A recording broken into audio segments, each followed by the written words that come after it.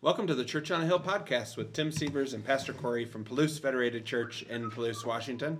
We're glad you could join us for another edition of the podcast. And this is a Lent soup supper edition. Ooh, somebody's excited about the soup supper edition. We get real soup. I hope they have real soup out there, Tim.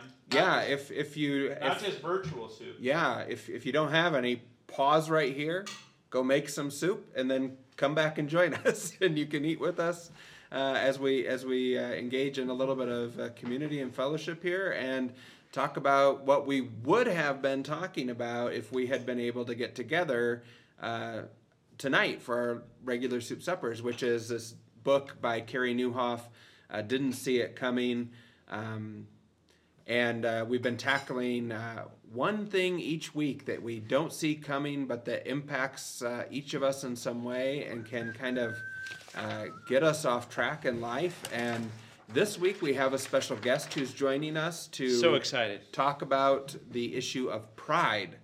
So that's kind of exciting. We've not had a virtual guest on the computer before for the podcast. Yeah, so it's going to be fun. This is new for us. Yeah. We're all about doing new things around here lately. Yeah, got to figure out how to do all kinds of stuff. Yeah. You want to get some soup? I do. Are you? So, hey, Tim's over there, and I'll give a couple announcements, and then Tim and I are going to chit-chat a bit. But we had... Well, we'll chat about yesterday a little bit later. But Palm Sunday is coming up. You're going to receive in the church-wide email or maybe on social media, you'll find this. This is a virtual palm. This is not an April Fool's Day joke. But we're going to be sending, sheets where you can color your own palms. You can make your own if you don't want to use this cutout. But you can get this and color it green or color it whatever you want and wave your virtual palms on Palm Sunday as part of the worship service that we're going to have. So that's coming up. We are going to do a Palm Sunday virtual talent show, so we're asking for folks to send in their talents to record something or take a picture of artwork you've done, or maybe it's an audio recording of something you sang. Kids, families, you can do skits, whatever, tell a joke. Send it in to us, Tim, 1M, that's Tim, at palousechurch.org, or Corey, Corey, right? Yes. At palousechurch.org. Send it to one of us. We'll make a video all together. They're due by Saturday, April 4th at noon. We're going to put together a talent show video, and then we're going to release it Sunday night, the time we would normally have a talent show to raise funds for camp scholarships. Right. And we still want to have fun together, even though we are choosing not to gather together. So we're going to do that. Virtual Palms, Palm Sunday Talent Show. Do it. Be part of it. We are still figuring out things for Resurrection Sunday. Tim's diving in before the blessing. Oh, goodness. I usually do it, and I forgot. You were talking. I thought it was chance to get some food. That's okay. Yeah. We are going to figure things out for Holy Week. We're still going to have a Monday, Thursday service, virtual service, and a virtual Good Friday service, and more will be coming out about that. And we're figuring out things for Easter, or what we call Resurrection Sunday. We don't have all the answers to that yet. We don't know what we're doing. We know we probably won't have a huge gathered service in the sanctuary. So we'll announce other things coming up. But for now we have our virtual soup supper, and we've been figuring out different ways to share things here in the church. And somebody came, Betty Sawyer brought us this unleavened bread, and we've been making it better with the new butter flavored disinfectant spray that's out there. And so this is surprisingly good. Can I give it a shot? Do I have to sanitize? You first? might want. I don't know. I mean, I just touched it. I did just wash my hand. But surprisingly good, butter flavored disinfectant. It's a new thing since COVID-19's come out. We've heard that there's also bacon flavored disinfectant. Yeah. I prefer butter flavored on my bread products. You might prefer bacon flavored, whatever. But it's good that these things, innovation is coming along. You're right. In this Innovation. COVID-19 season. We have to adapt and overcome, so you can both disinfect and, butter your bread. Yeah, that's pretty awesome. So thank the Lord for butter-flavored disinfectant. Lysol, and yeah. Okay. Great. Can I pray for us today? Yeah. Sorry, I messed it all up, so please do. Lord, we thank you for this food and for this day and for this discussion that we're going to hear from Brenda. Thank you for our church family, and thank you for your love for us. Thank you for this food and all the food people are enjoying out there. Yes, strengthen us as your church, as your people, to do the jobs you've called us to do.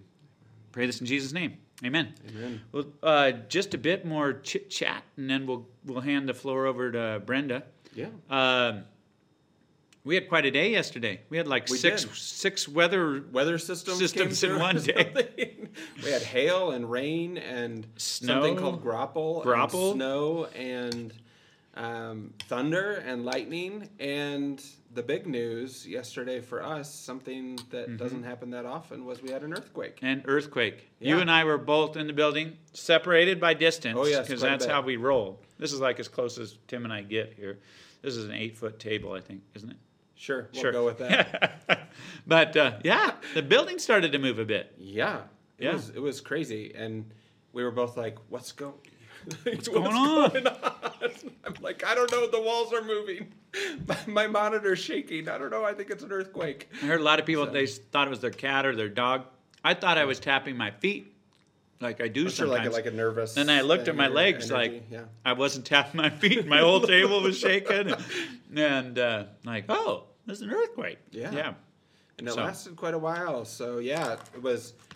Turned out it was about 6.5 magnitude, right? That butter flavor. Ooh, is it so good? Mm-hmm. I feel cleaner. That's good. That's good. Mm-hmm. Like 6.5 down there in southern Idaho, and I know we have some family down there that Tracy checked on, and everybody's okay. And I don't know I'm curious if what was it up here? What did it feel like in the magnitude spectrum, or does it not even register? Well, I think it registered. But we felt it pretty good here. Yeah. So that was fun. It was interesting. And yet some people didn't feel it. So yes, that was strange too. I was like, how could you not notice that? But I guess everybody's circumstance is a little bit different. Mm-hmm. So we need to introduce the topic a little bit. We're talking about pride because the book Didn't See It Coming talks about it. It's one of those things that can take any of us down.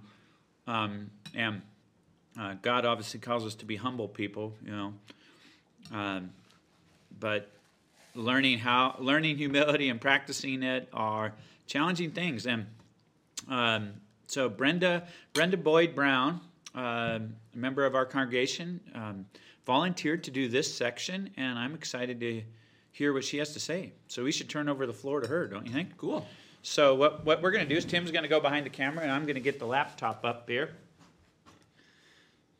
You tell me if it's the right angle. That looks great. Okay, and then you tell me when you're ready. And what do I do? Press the space bar? Press the space bar, and we're good to go.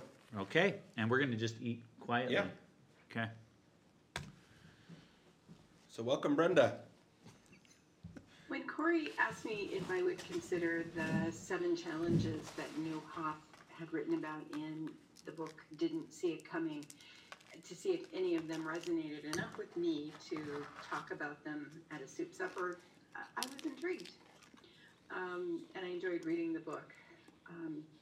Well, we don't get together over soup, but I am still willing to share the thoughts that I had after reading the book.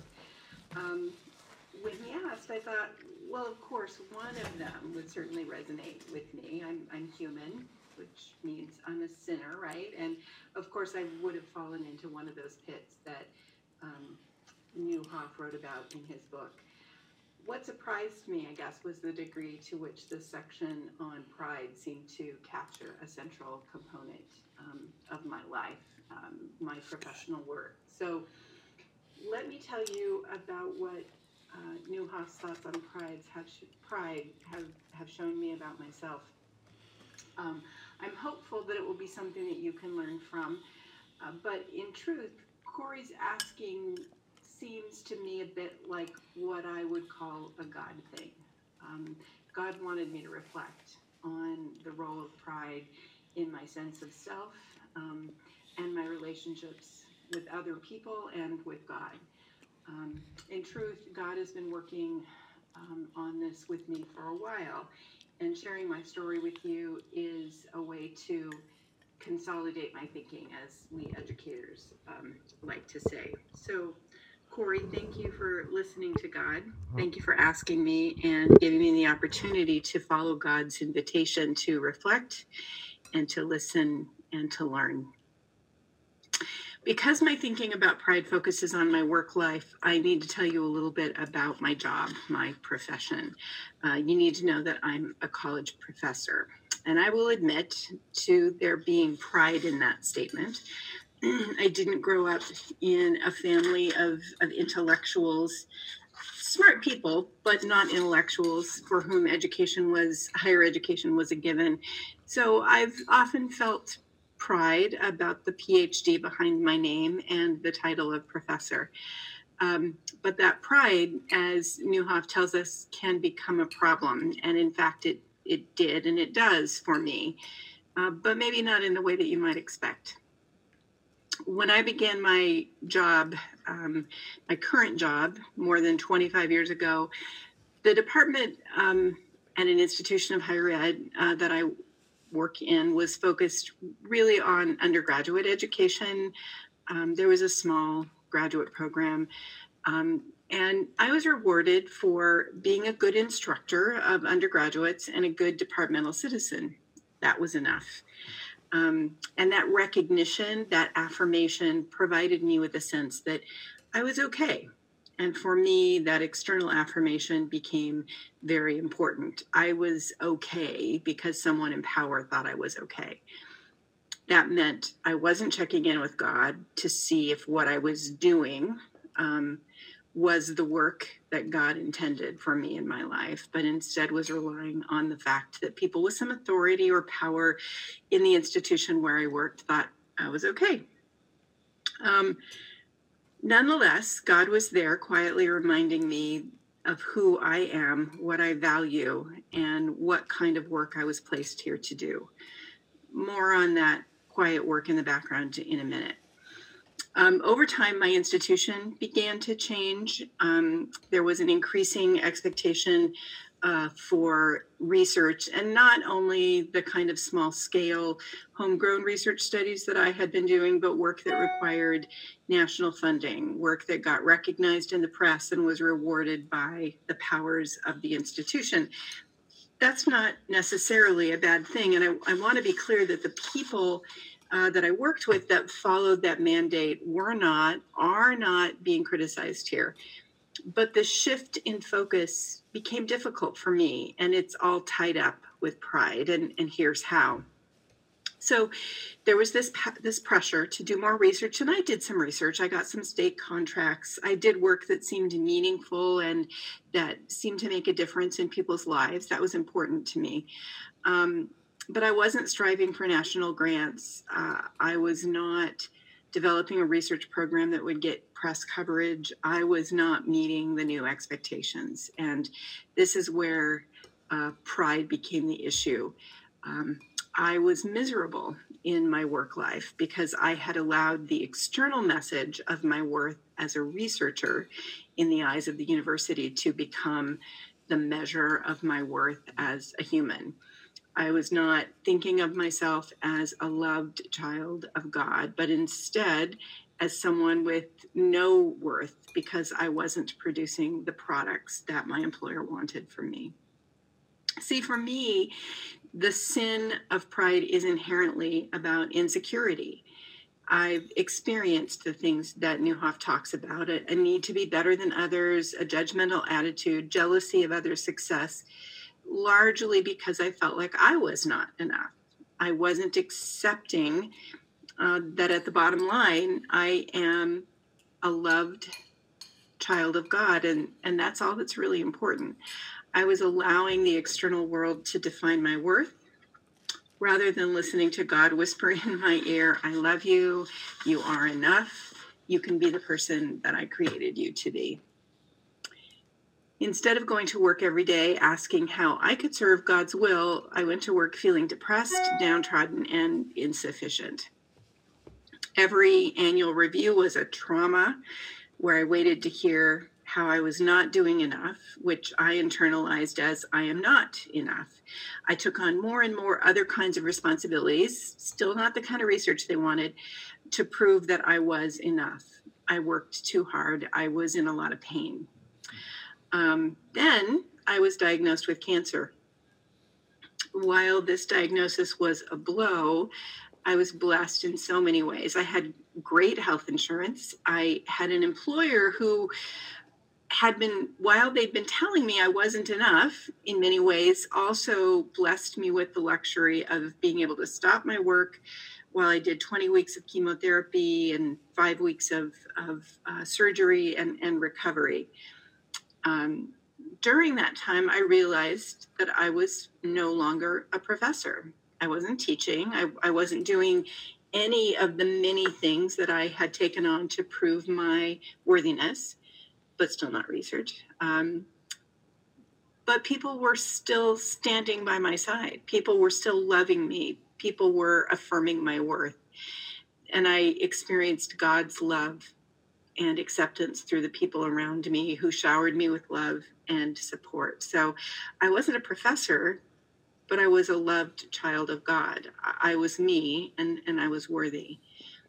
Pride from external affirmation was no longer the most important thing. Instead, being me, the person that God made me to be, and living out the values that God had instilled in me, service, compassion, teaching, that was the important thing, the only thing really.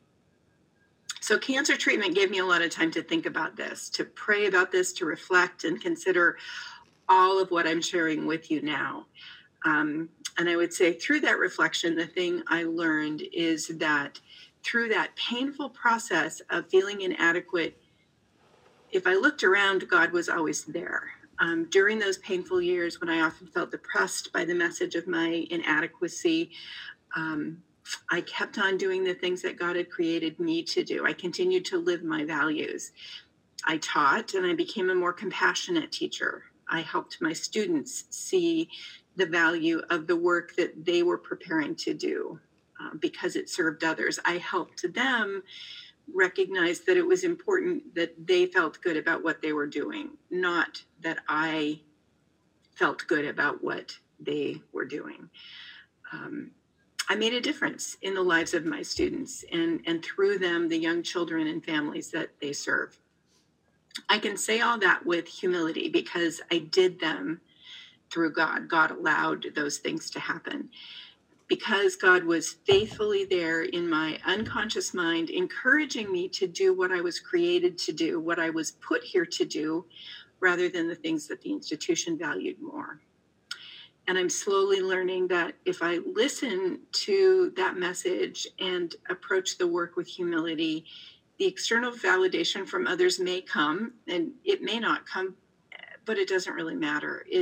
I'm humbly here to serve God. And I have to remind myself of that daily. It's that focus that helps me to fight off pride. When I remind myself why I'm here, it helps me to fight off pride. So does this mean that I've solved this problem and I've not ever again felt jealousy or put people off by needing to be right rather than to be insecure? Of course not. I'm still a human being and I'm going to still make those mistakes. I hope those of you who know me and are listening to this will forgive me. But I think that I've learned that for me, pride is best attacked by remembering who I am, which is different from my title or the work I do. I am God's child, and I was placed here for a purpose, which is largely to serve. So that's my take on what Nieuwhof had to say about pride and how it can get us into trouble. It did resonate for me, and I appreciate your listening to my story. I hope my experience provides some service for your journey.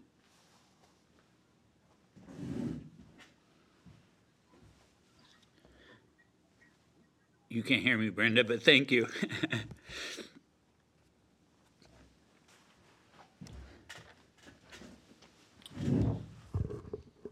Oh, well, that was awesome.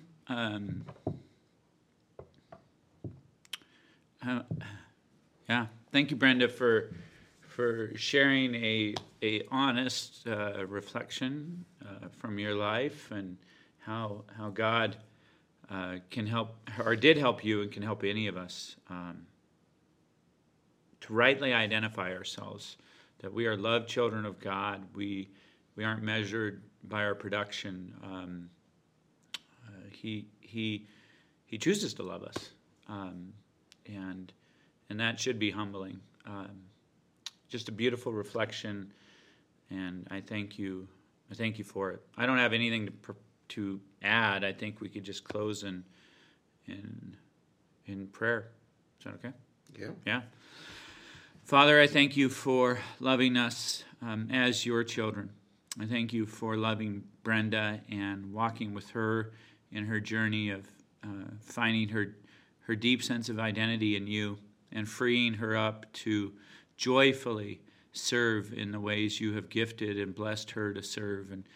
And you do that with any who will come to you, Lord, who will just put their hand in yours to see that you love them and that you've sent your son Jesus for them, and you've gifted them in some way to serve and bless others. So, Lord, may we admit our pride to you. May we find our identity in you, and we just thank you for being the God who humbled himself to come to us so that we could have this wonderful relationship with you. And I pray all these things in your Son's name, in Jesus' name. Amen. Amen. Amen. Well, thank you all for, thank you all for listening and watching. We have one more Lent Soup Supper podcast that will come next week. We hope you can join us for that. Until then, thank you for listening to the Church on the Hill podcast, and we hope you have a blessed day.